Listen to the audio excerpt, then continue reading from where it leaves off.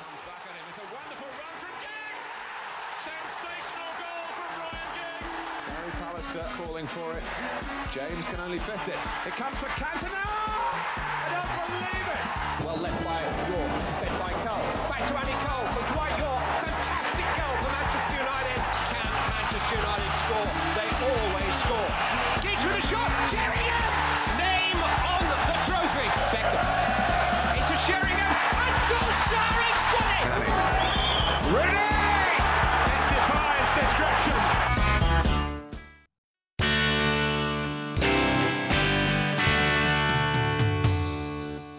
Welcome to the latest episode of Red Devil Talk, the podcast. Today on the show, I'm delighted to be joined by best-selling author, producer, ghostwriter and big United fan Wayne Barton.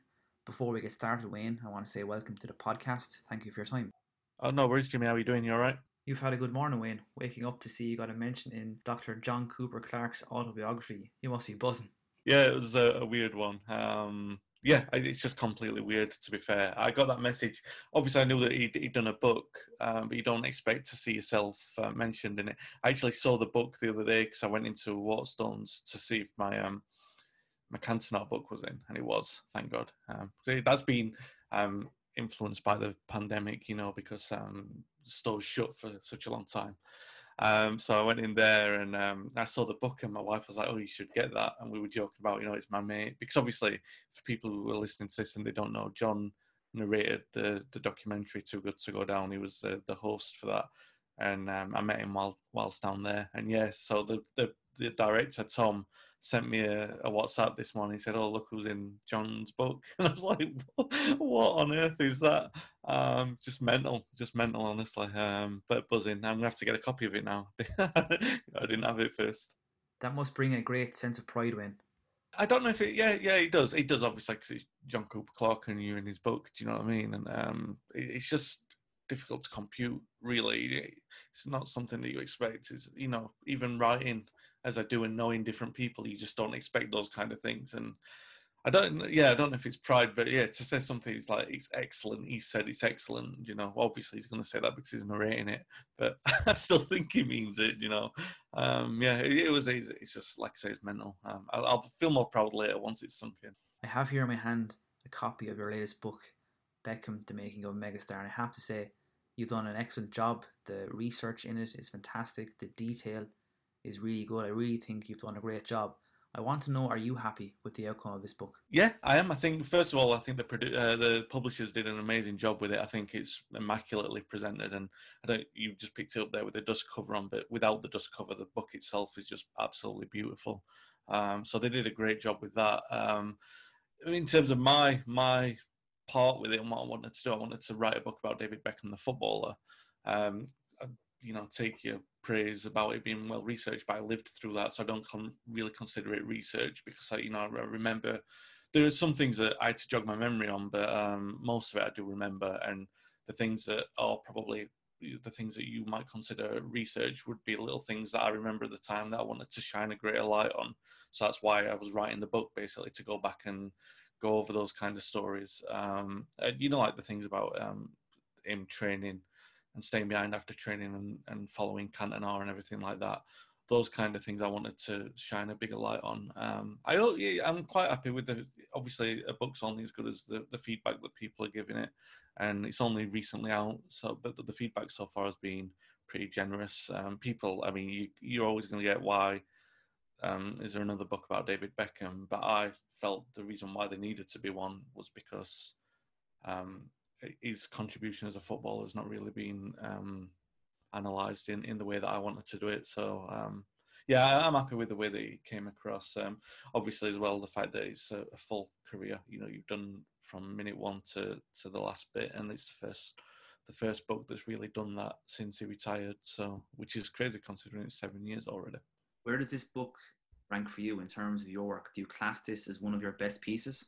I'm doing that asking between my kids. No, I don't have kids, but that's what I imagine it feels like. I'm not going to do that, but I am really happy with it. And I will say that I've got some good friends who read my books and they'll always give me honest feedback. And it's like everything. If you work, you, Jimmy, yourself, and I don't want to sort of make you embarrassed here, but you will know from the work that you do and the way that you interview people and how much, I'm not going to say better because I don't need to sound like I'm insulting what you did at the start, but the way that you've changed and evolved and the way that you're more conversational and everything's much more fluid and much more comfortable than what it was before. You just get used to it better, and I feel like I'm obviously the connections that you make over time and the advice that you get and the way that people talk to you, and you learn to take criticism positively in a different way. I had some really good advice from Rob Smythe, who, great writer in The Guardian. I mean, he said he was very nice with the things he was saying, but he was saying one of the books that I'd sent him, what he was proofreading for me, was Que Sera Sera, and he actually said, really like a lot of this, but I want to see more of you in it. And I thought, well, that's actually a massive compliment. You wanted to see my opinion of stuff. And if there was something that I'd been hesitant about before, that was the fact that I wasn't doing that. I wanted to sort of present the story in an unbiased way. I didn't want to put myself in it, but he was sort of saying, no, that's what we want now. So I've tried to take that more into my work. I don't know if that sort of answers what you're trying to ask me, but with the Beckham book, I thought, no, do you know what? I'm going to put a little bit of my own opinion of how good he was as a footballer. Especially, I mean, having read it, you will have known one of the big things I wanted to talk about was how he influenced England in that golden generation, and the fact that people talk about Gerrard and Lampard and Scholes, don't they? And I think, well, that's a massive disservice to Beckham's contribution. It's probably the best that, and obviously that's the argument that I've tried to make in the book. But those kind of things, perhaps I wouldn't have felt confident enough to have made that argument 5 years ago, because all I wanted to do is maybe present what actually happened and sort of say, well, you can make up your own mind, which I don't think is a necessarily bad thing to do, but I think that because I'm more confident in doing it, that's the way that I've evolved with it. Whether it's better or not, it's a different style, isn't it, really? And everything, like I said earlier, is how someone receives it, is how they receive it, really. You touched on something there. You said that David Beckham, it was a disservice. I was speaking to Luke Chadwick last week, and I suggested that Beckham doesn't probably get the credit he deserves for his contributions. I think of 99. I think of the FA Cup semi at Villa Park. Obviously, Giggs gets most applauded, and rightly so, but Beckham scored a wonderful goal in that game. I think of the last day of the season in 99, Beckham's equaliser. Yeah. There aren't many other players who are capable of producing such quality in key moments. He was a big game player and he produced big moments. I want to know, is that a thought you share? Do you think Beckham hasn't got the credit he deserved for his contribution to the club? Yeah, I do. It's a very difficult one because it's so difficult. You're talking about a period in 99, and I'm sure we could talk about the split vote. They got Ginola the Player of the Year award and everything like that. And Beckham is, in a way, a victim of that through that midfield, because you've got Ryan Giggs, who had this talent, Scholes, who was probably better in the last 10 years of his career than the first 10, and Roy Keane, who was just a freak of nature. But Beckham was himself a freak of nature. He was working, he's a product of hard work. He was, in the book I've said, he's the epitome of what a United young player should be, what United want from a young player. Also said, if he'd played for any other club, Fergie would have moved heaven and earth to sign him, because he was that kind of profile, and he wouldn't have minded the circus then, I'm sure. But yeah, I still think that within that light, and because of the players that he played with, his contribution does get overlooked. So like you mentioned there, 99 and stuff like that. But I mean, obviously both the goals came from his corners in the final. You mentioned the semi-final against Arsenal. The one that gets forgotten a lot is Turin. He was immense in Turin. It might have even been his second best ever game for us. Well, at least behind Keane, but in terms of how Keane obviously had this great influence on it, but Beckham was so good. It was one of his best ever games for us as well. And yeah, obviously the Arsenal, which I always say is like the best forgotten goal of all time, because it was well, certainly for him from open play, and he scored some belters from open play to be fair as well. But certainly that one, he didn't beat Seaman from that range usually, unless it was a freak like Naeem did. But Beckham's was was just excellent the way that he hit it. Yeah, it's certainly in '99. I think he was voted second in the Ballon d'Or, was it second or third in the Ballon d'Or, and he deserved that placing because he was that good. And I don't think that was an overstatement. His crossing ability. I mean, the best way that I put it, in terms of if anyone from a modern, and it's crazy to say that there's going to be people listening to this who didn't watch Beckham at his peak. So it makes me feel really old. But when I think about it, the best way to describe it is that Kevin De Bruyne is basically like what David Beckham was. And De Bruyne is seen as the best player in the league. So that should give some kind of perspective to how good Beckham was. And I don't think that I'm overstating how good Beckham was with that. I think everything that De Bruyne does, Beckham could do. Perhaps De Bruyne's got a better engine, but I still think that maybe not, because we never saw Beckham playing the same role that De Bruyne did. And he would have influenced the game the same way, I'm sure. He was that good. He really was that good. I want to ask you about your future releases, The Sunshine Kids, the autobiography of Fabio and Raphael. I can't wait for that. What can you tell us about that? When can we expect this to land? It's going to be next year sometime. I'm not sure. We're just firming up the date for that because obviously I've got a book on George Best coming out, and we don't want to conflict that. But so we don't want it to compete with each other. Do you know what I mean? At the same time, and to be fair, their story is incredible. The thing that I'm telling everyone who wants to know about it is that if you love them before, and every United fan did, they will do after they see them more. Will cement their place in the affection. It's just a great story in terms of their personalities are obviously what they're known for, really, in terms of how vibrant they were, but the intelligence and the depth of what they thought about is really great. Rafa's personality is so vibrant anyway that I think what you see is what you get from him. What's really fascinating, it's fascinating talking to Rafa because the way that he talks about things is so blunt, really, in a way that Fabio doesn't, but Fabio's more considered, more thoughtful, with the really reflective of what they were as players and what they are as players. Fabio's so fascinating in terms of like the human aspects of playing for Manchester United and the anxiety that you or I might feel when we were, playing for the club if we ever got that chance to do so. And the sort of technical aspects of it. I did an interview with him for Red News, and everyone was going on about how great he was, talking about what happened against Barcelona. And I can just say that's what he's like all the time. He's that good at talking the game. He's really thoughtful. And just they're both really great guys. They obviously love each other so much. They always said that they're two sides of the same person, or we are the same person. And they really are, they just really, they love their family. And they got United. Everything that you say about them, everything you know about them, to be fair, over the last sort of 10, 15 years of people, well, maybe 10, 12 years of people knowing them playing for United, is true but amplified. Do you know what I mean? They did just everything, the way, like I said earlier, the way that you feel about them, the affection that you hold for them is only going to be cemented by what you read about how much they love the club and the stories that they've got about the club. Obviously, there's some funny ones in there as well, but just what comes through is how much they love playing for Manchester United. And, I'm one of those, because I'm an older fan, I'm nearly 40, but I've got, my teams are younger than the team that they played in. My team's like the 94 team. That's the one that I really love. And as I've got older, I've become more disillusioned with the game, as everyone seems to do when they become older, because you're more in love with the youth than what you are the present. And I will say that they've given me a new appreciation for that team, a new love for that team, just because of the way that they tell the story, basically. And it's just been an amazing experience, because they were two of my favourite players. And so it's just great to know them, really, and to tell their stories in honour. So, yeah. You mentioned the 94 team there.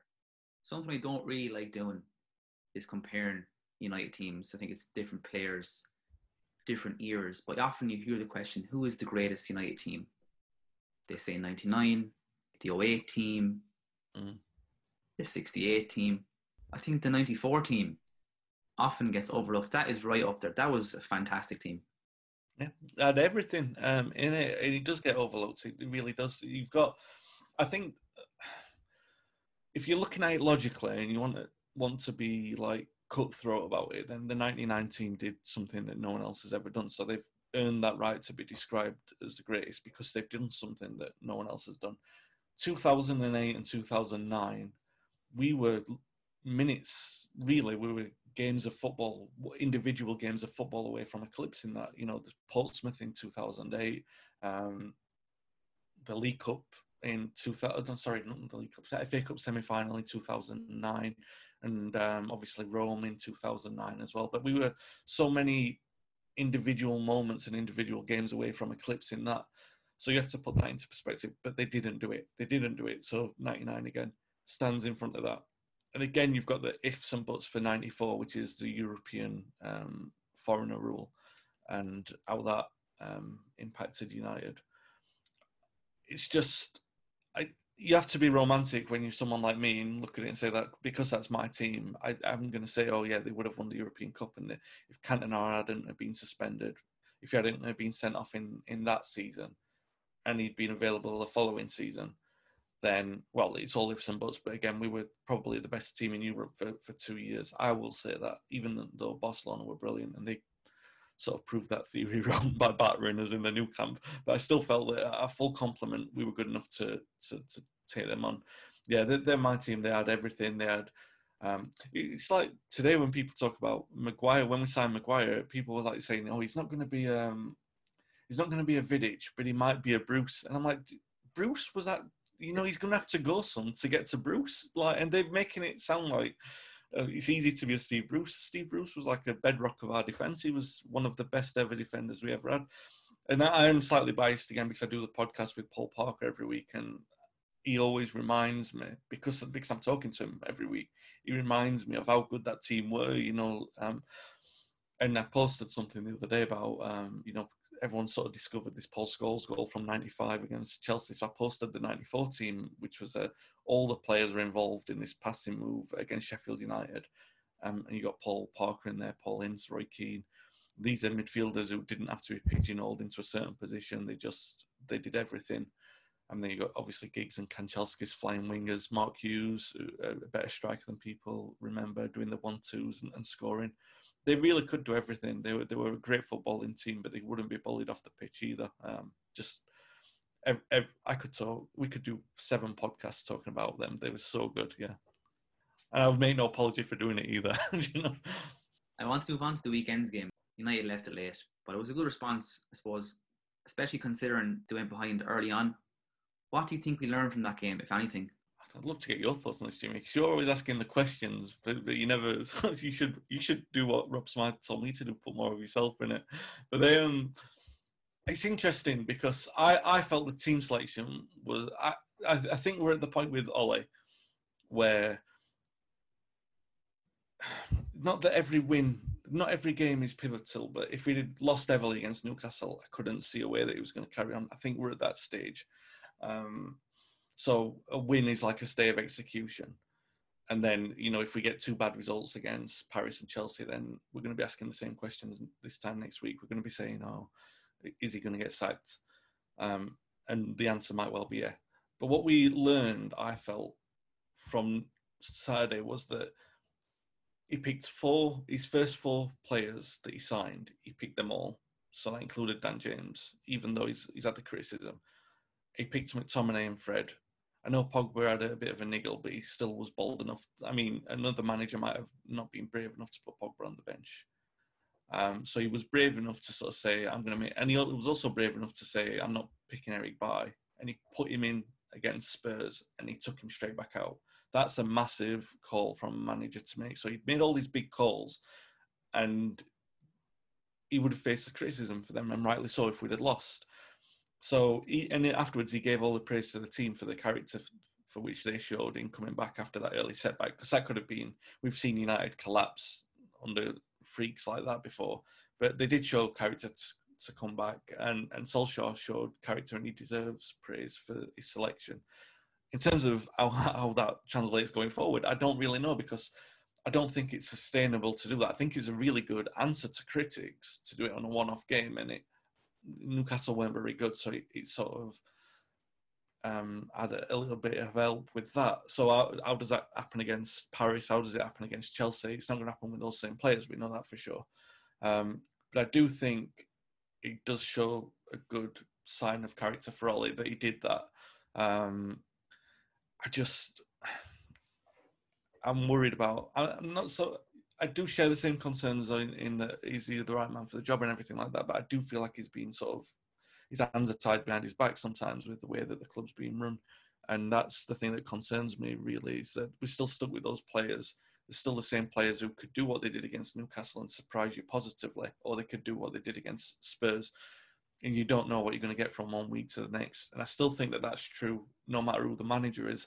Ultimately, the manager's the one who pays the price for it. So I think we are always learning more positive things about Ollie the longer that he goes in the job, and that was another positive thing that we learned. But then, then you see what we did against Spurs, and I still don't put that one necessarily on Ollie, but I do sometimes share that idea, the opinion of some people saying that he's tactically naive sometimes against some teams, because I think he does what any good Man United manager wants to do and sort of says, we'll line up at home and we'll just trust in these players to do the job because they've got they should have the ability to do so. But I don't think this squad of Man United players is good enough for that. I think he should. We've seen him do good tactical displays against Spurs, for example, against Chelsea, against Arsenal, against City. He's really shown a good tactical approach with those games. And I think, without wanting to sound like I'm being too negative about this United team, I really think that he should treat every game like that, because I don't think we don't have the quality to afford to not do it, really. And I think the sooner that Ollie realises that, the better he will look as a manager, if you understand what I'm trying to say with that. I think one positive for me from the weekend's game is that Solskjaer was able to change the flow of the game from the bench with his substitutes, something we probably haven't been able to do in recent years. I think that's a positive in terms of our squad depth. I still feel we're at that point where the question has to be asked, can another manager get more out of this team than Solskjaer is currently doing? Okay, I know we won at the weekend, but like you said, it's okay to do that in one-off game. But I think now we're at the point where Woodward, these Pochettino links aren't premature paper talk. I think United are genuinely flirting with the possibility of sacking Solskjaer. I think the next couple of weeks are going to be crucial in terms of Solskjaer's tenure, and I think he's on borrowed time. I can't see him, and I hate saying it, I couldn't see Solskjaer lasting into the new year. No, I think you're fair to say that, and that's the thing that I said after the Spurs game. I felt that that's inevitable now. I do feel that change is going to happen. I don't want it to, only because and I said the same with Mourinho, and I said the same under Van Gaal. I'm always going to support the manager. It's not a case of, you're just backing Ollie because he's a company stooge or anything like that. It's because I genuinely want the manager in charge to turn it around, and I want him to do good. But I look at the history of it, the way that everything's gone. I look at the realistic... The thing that I've been saying, Jimmy, is that when people talk about Pogba, they talk about Martial, and they say, they're going to come good under a different manager. I just said, well, look at the last 3 years. They've been... You can't expect a massive improvement that's unrealistic over the next 3 years. So you pretty much expect what you've seen for the last 3. And is that going to be good enough? And I don't think it is. So I don't think whoever the manager is going to change that. And even if it's Pochettino, who did a good job at Spurs and did improve a lot of players, I don't think that he's going to improve this group of players, to be better than what they were last season, which was 3rd in the Premier League. I don't think that he can bridge that gap with this group of players. I think it's impossible for him to do that. But that's pointless. That's for the next manager. That's for Pochettino for whenever he comes in. But the question you're basically asking is, when is the change going to happen, and not if anymore? I think we both feel like it's inevitable. But my feeling is, as soon as they didn't really back Ollie in the transfer window, and I'm not having that they did. I'm not having that was backing him, what they did in the last couple of days. I think it was horrendous what happened, and it just undermined the entire message that we've heard from the club for 18 months about forward planning. It undermined everything. So because we're stuck in that routine, and because he didn't give Solskjaer a centre-half or two, which I think we definitely needed definitely needed one, possibly two. Because he didn't do that, we are doomed to seeing the same cycle of results that we've seen. So like I said earlier, we're going to see maybe not 6-1s against Spurs, but we're going to see heavy defeats with embarrassing defending. We've seen it too often to know, well, to be fooled into thinking that it's not going to happen again. It's going to happen again. Now, the only question is then, when does that become enough for Ole?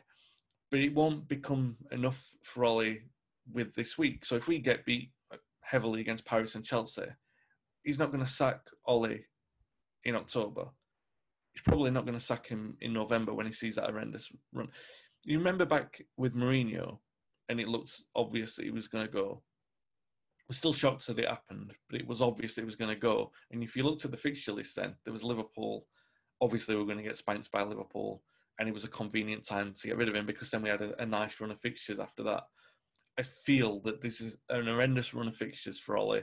It's enough rope for him to be hung and to make it look like it's Ole's fault, which I think is shameful. But I think that's the way that we were shameful in the way that we sacked Van Gaal on the cup final day.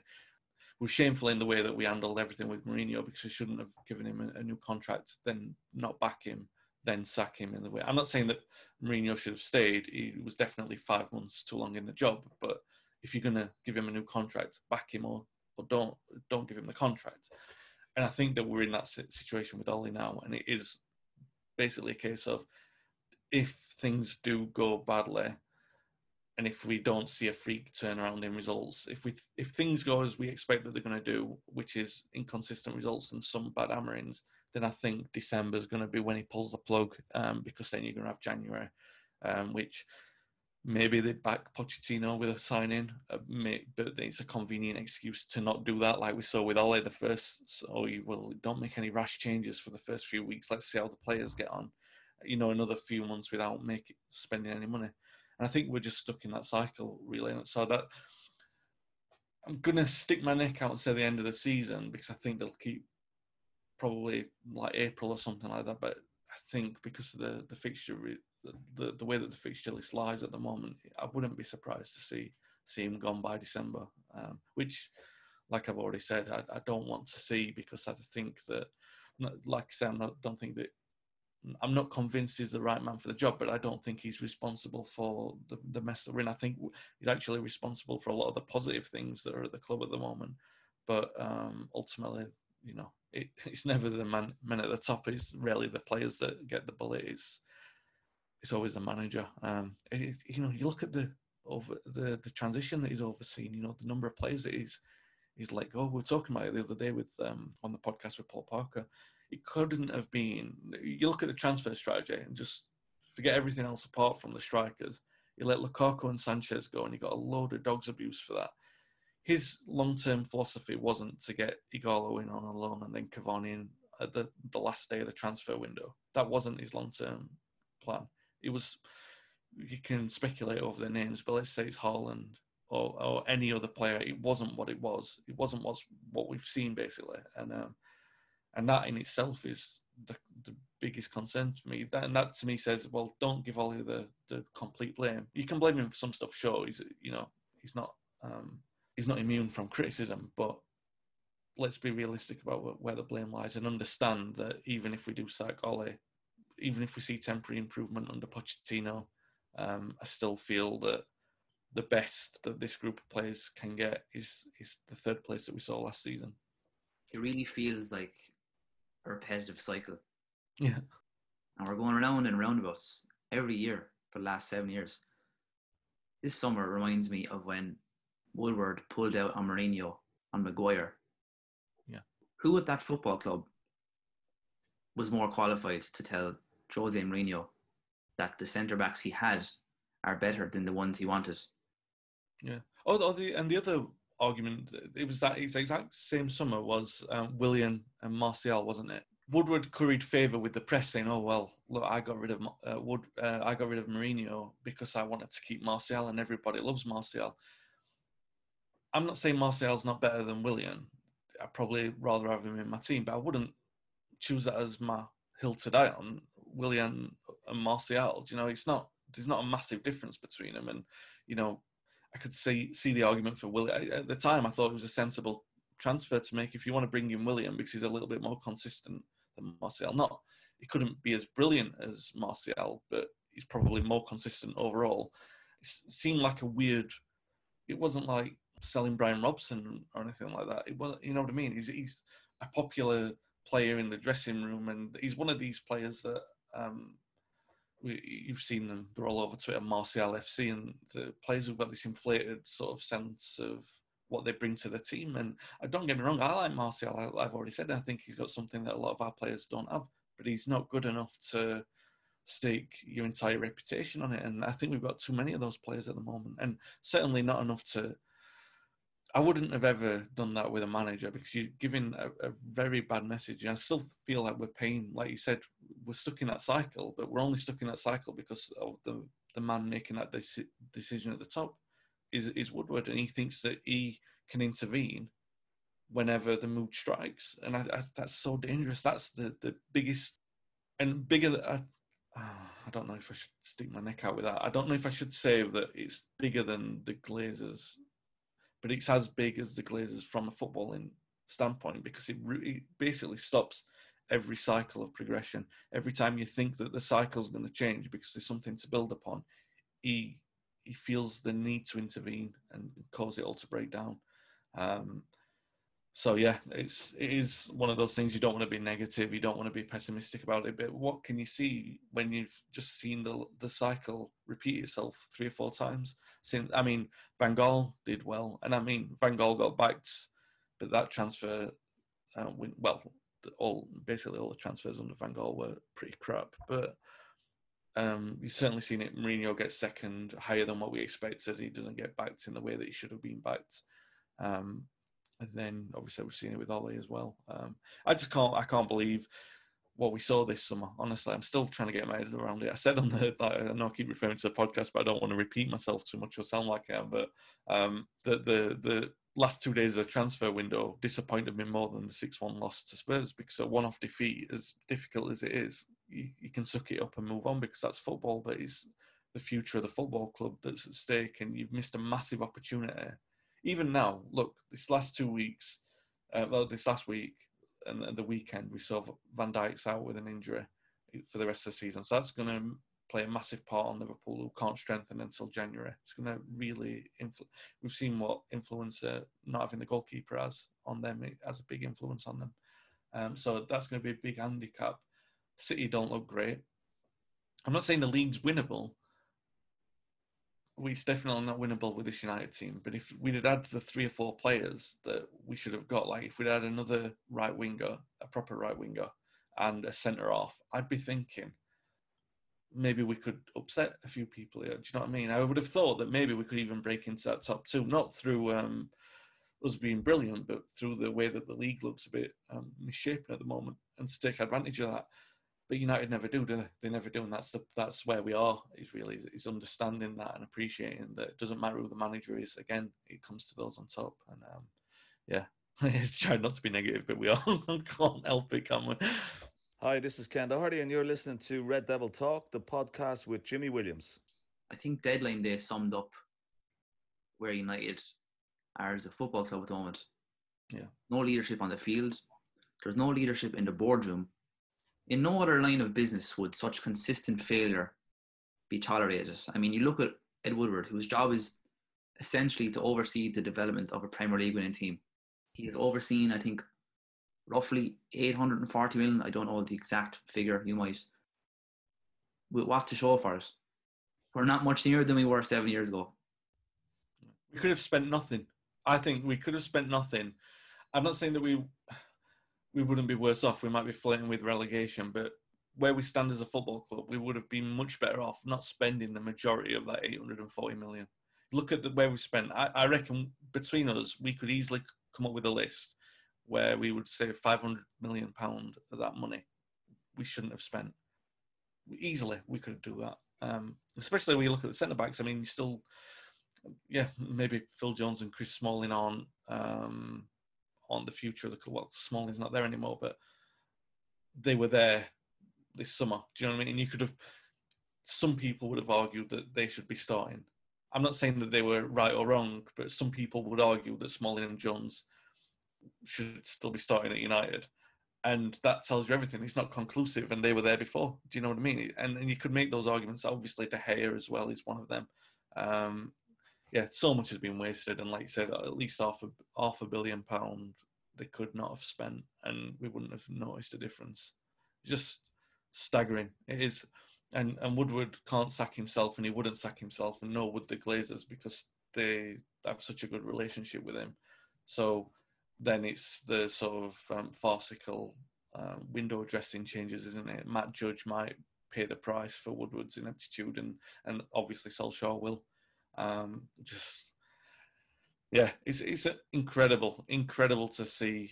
When you see that in 2016, I liked Van Gaal for a little while, but if we'd had acted when Mourinho was sacked, and it was obvious we were going to sack Van Gaal, if we'd had acted in the winter and signed in a couple of players, that league was winnable.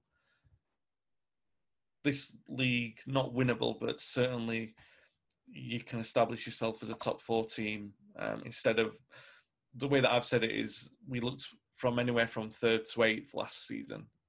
That's what I felt we were. Yes, we finished 3rd, but if we'd have finished 8th with the quality of that team, I don't think we would have had much room to grumble. It was that final line, and now we're in the same position when we could be in the top 3. We had that opportunity, and it just shows the ambition of the club, really. And it's just I'm with you with that. I just can't imagine that in any other, not even other business, but any other club in the world would they accept something. Maybe Arsenal, but that became their sort of modus operandi to do that under the fact that they got a new stadium. As ours isn't a new stadium. It's not even to put paint on the stadium. It's to literally just service the owners who want to take money out of the club. It's just it's horrendous, really. It really is. When you think about how deeply it impacts the club and how much it holds us back, it's more concerning than just worrying about losing 6-1 against Spurs. So you touched on David De Gea there. He pulled off a pretty good save the weekend, down low to Wilson. It was a good save. Do you think that confidence? Do you think the save will give him confidence going forward? Because I think David De Gea is a confidence player. Or are you of the view that De Gea's best days are behind him? I think for me, I think we're going to see, maybe not this year, we're going to see United phasing De Gea out. I think Henderson is going to come through. I don't think that's a secret. I think De Gea's best years are behind him, but I think that's because of his age. I agree with you that he's a confidence player. I do feel a little bit sorry for him in that he's basically been a little bit like Brian Robson, that he's been the best player in a team that is just nowhere near as good as he's been for that amount of time. He hasn't, he's been so consistent. Robson similarly elevated us, and at least Robson had the sort of grace of going out in a title-winning side. It's not going to happen with De Gea, I don't think. I'd like to think that it will, but I don't think so. But I still think he's very good. Honestly, and I look at him and Henderson, and don't get me wrong, even on what I've seen from Henderson in the League Cup games, I really like him. I think his confidence is really good. His stature is really good. He doesn't look, and I imagine that he'd be the same in a league game as well, that he'd have that persona, and it makes me really confident that when the time comes, he's the man that you give the gloves to. I think De Gea's got something about him that's still there, and you wouldn't want to throw away a player of that talent prematurely. We've done that with Stam. We saw it with Stam. We thought, I didn't think it, but a man with much greater football opinions than me did. And then Stam came back and he was brilliant for a number of years after that. For at least 5 or 6 years after that, he was brilliant. So you don't want to do that with De Gea because he could well be brilliant for 6 or 7 years, given the life of a goalkeeper. It's not unreasonable to think that he could still be brilliant for that period of time. And he's not going to sit on the bench as a number 2 because he's too good for that. So when you see what he did against Newcastle, and he wasn't to blame for the goal, and I don't blame him for anything against Spurs either. Don't blame him for anything this season so far. Perhaps he could have done better against Palace, but We were defensively horrible in that game as well. And obviously, if you have a better defense in front of a goalkeeper, it helps immeasurably. It goes without saying. It's just common sense. So that's the other thing about Henderson, is that put him in the League Cup games.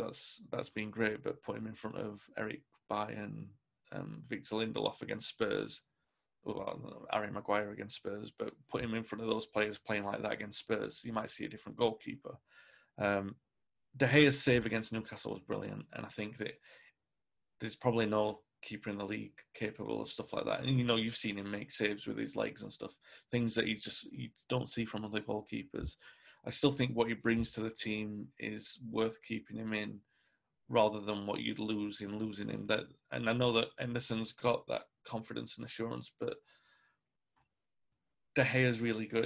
De Gea could make a mistake, and within the next attack, he could make a world-class save. He doesn't. I know he's a confidence player, but he's still got the self-confidence and inner belief to pull off something like that. Whereas another goalkeeper might just go to, I was going to swear, but they might go wrong. It might go wrong for them. So I would keep him in, but I do think we are at that point again. I'm not disagreeing with you. I think we're absolutely at a point where that decision could be made, because Henderson's been so impressive. And if he comes in and makes a bigger, certainly if he makes a bigger case for himself than what Romero did, because I know a lot of people are really defensive about Romero and say, he's the best number 2 that's ever existed and everything like that. Romero makes a lot of errors. He comes out a lot. He makes a lot of rash judgments. He's a number 2 for a reason. I don't think he's anywhere near good enough to. Some people were saying he should have come in for De Gea. I don't agree with that at all. But I think Henderson's better than Romero, and I think that there's a potential for him to walk in. But again, it's when you make that choice, because it's not just about how good Henderson is. This isn't a goalkeeper's a very different position, isn't it? You can't do it in the same way that you do any other position on the team, because it's such a critical thing to get right. I think Ollie's doing it the right way. I trust him to, if he's the one in charge making that decision, I trust him to get it right, because he's seen the players. He knows what De Gea is capable of. He knows the risk in dropping someone like that. He's also getting advice from Fergie, isn't he? Fergie's in his ear all the time, so he's not going to be making decisions. Fergie knew a thing or two about dropping goalkeepers as well. So he's going to know when the time is right to do that, and I don't think the time's right. He's not shot. De Gea's definitely not shot. We saw against Newcastle that he's capable of the brilliant, and we've seen that many times last season as well. He's still capable of the brilliant. Yeah, I'm more of the mind to say the defence is the concern. Do you know what I mean? And if he was doing that in front of a good defence, I'd be more concerned.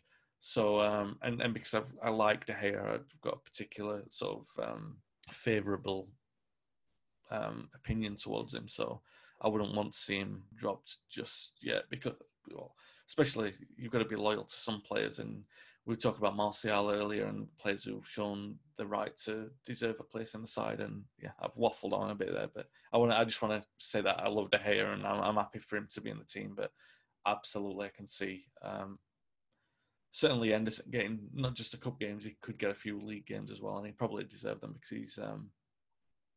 I'd want to see what he's capable of in the league as well. I'd be interested to see that. You mentioned Harry Maguire there, another man who could argue answered his critics the weekend. The performance, the goal, it would probably keep the Wolves from the door for a little while, I would expect. But I don't look at Harry Maguire and think United captain. I want to get your view on his, I suppose, perceived lack of authority. And what I'm referring to is the penalty against Spurs, when United gave away the penalty and you had all the players protesting, and Maguire was kind of on the peripheral of that. And if you think of other United captains, think of Keane, you think of Neville, whether it's right or wrong, they would have been there in the ref's face. They would have been protesting. What's your view on that? Was it the penalty? I'm sure he probably did it for the penalty, but it was the sending off as well, Martial, wasn't it? Where he sort of, I think the sending off one, apparently he was told that the referee wasn't going to check VAR, so he sort of backed off from that. So I understand why he didn't do that. I know what you're saying in terms of the physical presentation of leadership. I don't think that he personifies that. And it is very difficult. In terms of this current squad and the composition of it. So let me just digress a little bit to talk about David Moyes, to go way off the subject, to come right back onto it like I'm prone to do. When David Moyes was at United, I always said that he made a series of understandable mistakes. The things that any manager would do that obviously were a mistake when you look back at them. But he brought in his own staff. You know, he brought in a couple of his own players. These are things that managers do at new clubs, but they all went wrong for him. I'm not saying that that's the case with Ole with Harry Maguire, but Harry Maguire was the captain of an expensive. Oh, he was an expensive defensive signing. The captain of the club had moved on. There was a void there for that person to be named. You probably can understand that he's going to name his most expensive player. Fernandes had just come in, but you're not going to give him the captaincy straight away when first of all, we didn't even know if he was going to be good or not. So I can understand why he did that. And also, Maguire was struggling for form at the time, and I think that the hope was that you give him the captaincy and you'll see him improve. No, I don't think that's happened. Unfortunately, I think that the longer he's been in that defence, the more uncertain he's become. And I think that maybe, I still want to think that he's a victim of the players around him. I don't think, because Luke Shaw hasn't been great and Lindelof hasn't been great. I know you're a young lad, Jimmy, but I'm sure you can. There was some times in Rio Ferdinand's earlier United career where the players around him weren't so good, and they were saying, "Oh, Rio's crap. He's no good." And so you put him alongside Vidic, and suddenly you see the best centre half that United have ever seen. And I'm not saying that you're going to get that from Harry Maguire. I'm just trying to put it into context of Maguire could improve if there's another player alongside him. Now, the other player alongside him is going to have to be a player like Ferdinand, and that player is going to probably have to be the captain as well, because I don't think that you see that. I don't think that Maguire's that. He's that personality that you're talking about. I think you're absolutely right. But I'm not one of those to say should be dropped just yet.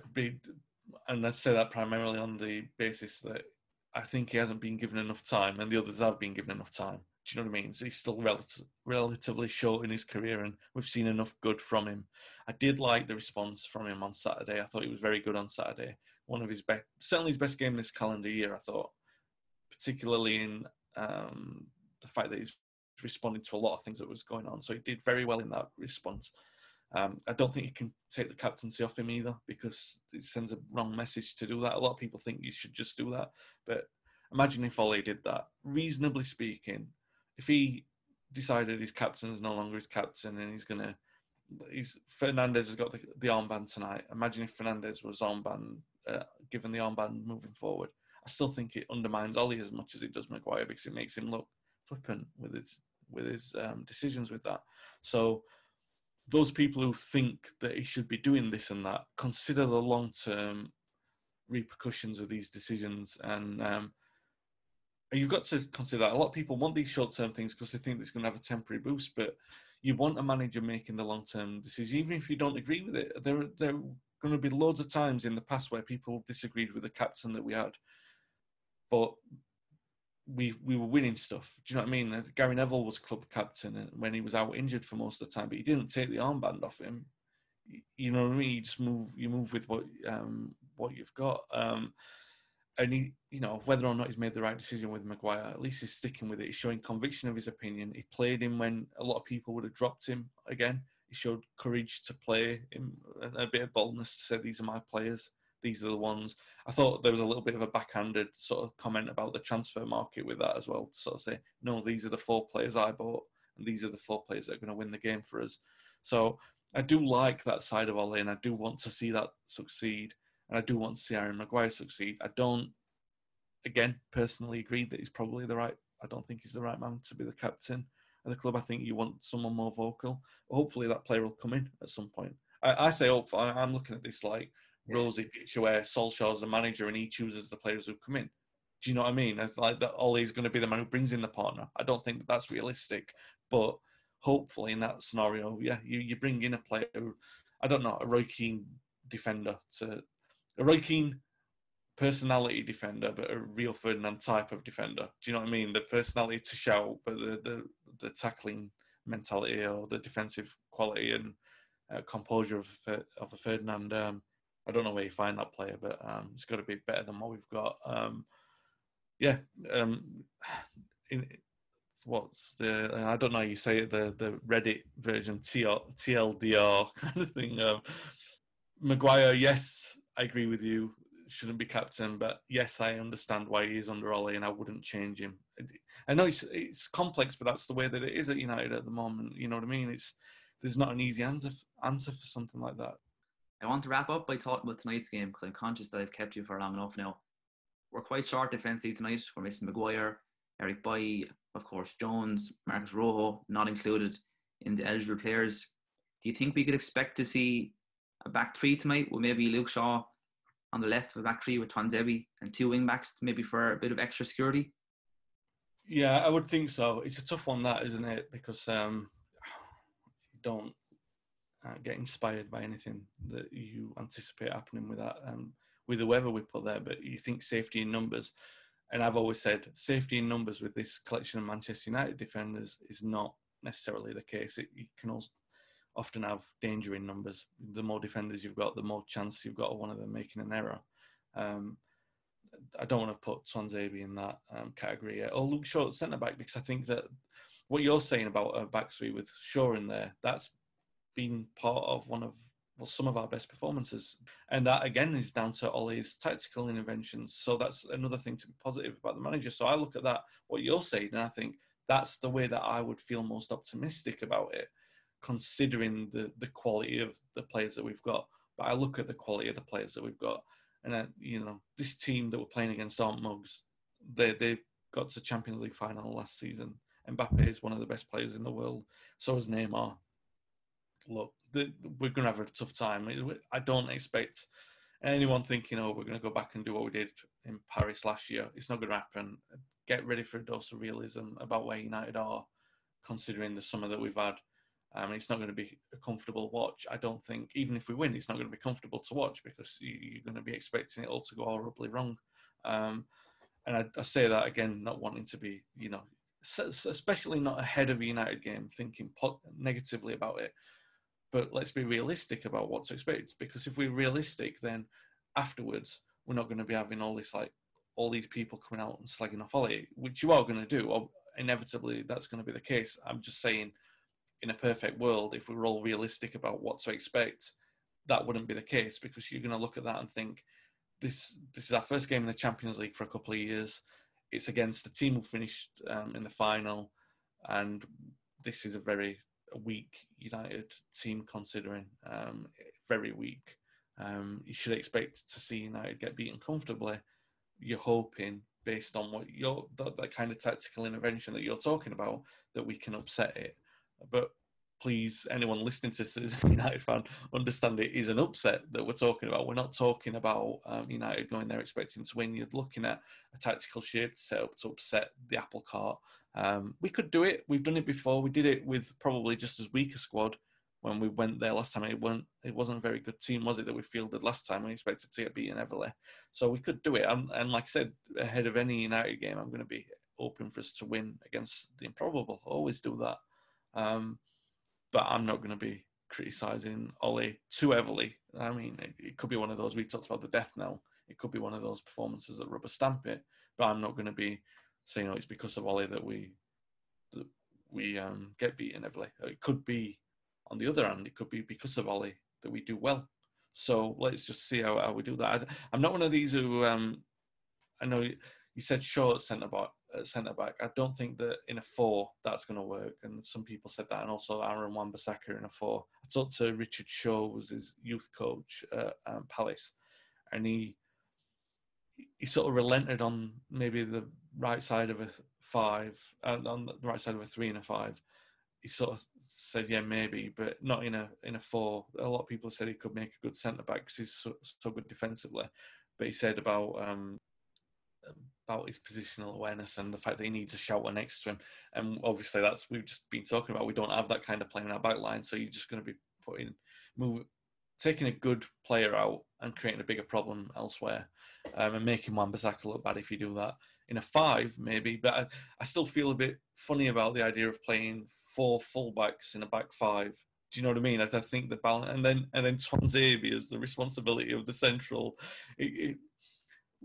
Don't get me wrong, I think stranger things have happened. That could be the perfect recipe, but I look at it and think, oh my God, that's a recipe for disaster. And it doesn't do any of the players any favours. People again saying Scott McTominay, ABC played there for Scotland. He did against West Ham, last year, 2 years ago, when Jose threw him under the bus with that. I think he did anyway. It's my opinion. He put him under a lot of pressure, and McTominay looked very bad. I don't think he's a good centre-half, but he's a good centre midfielder. It's interesting. I'm as intrigued.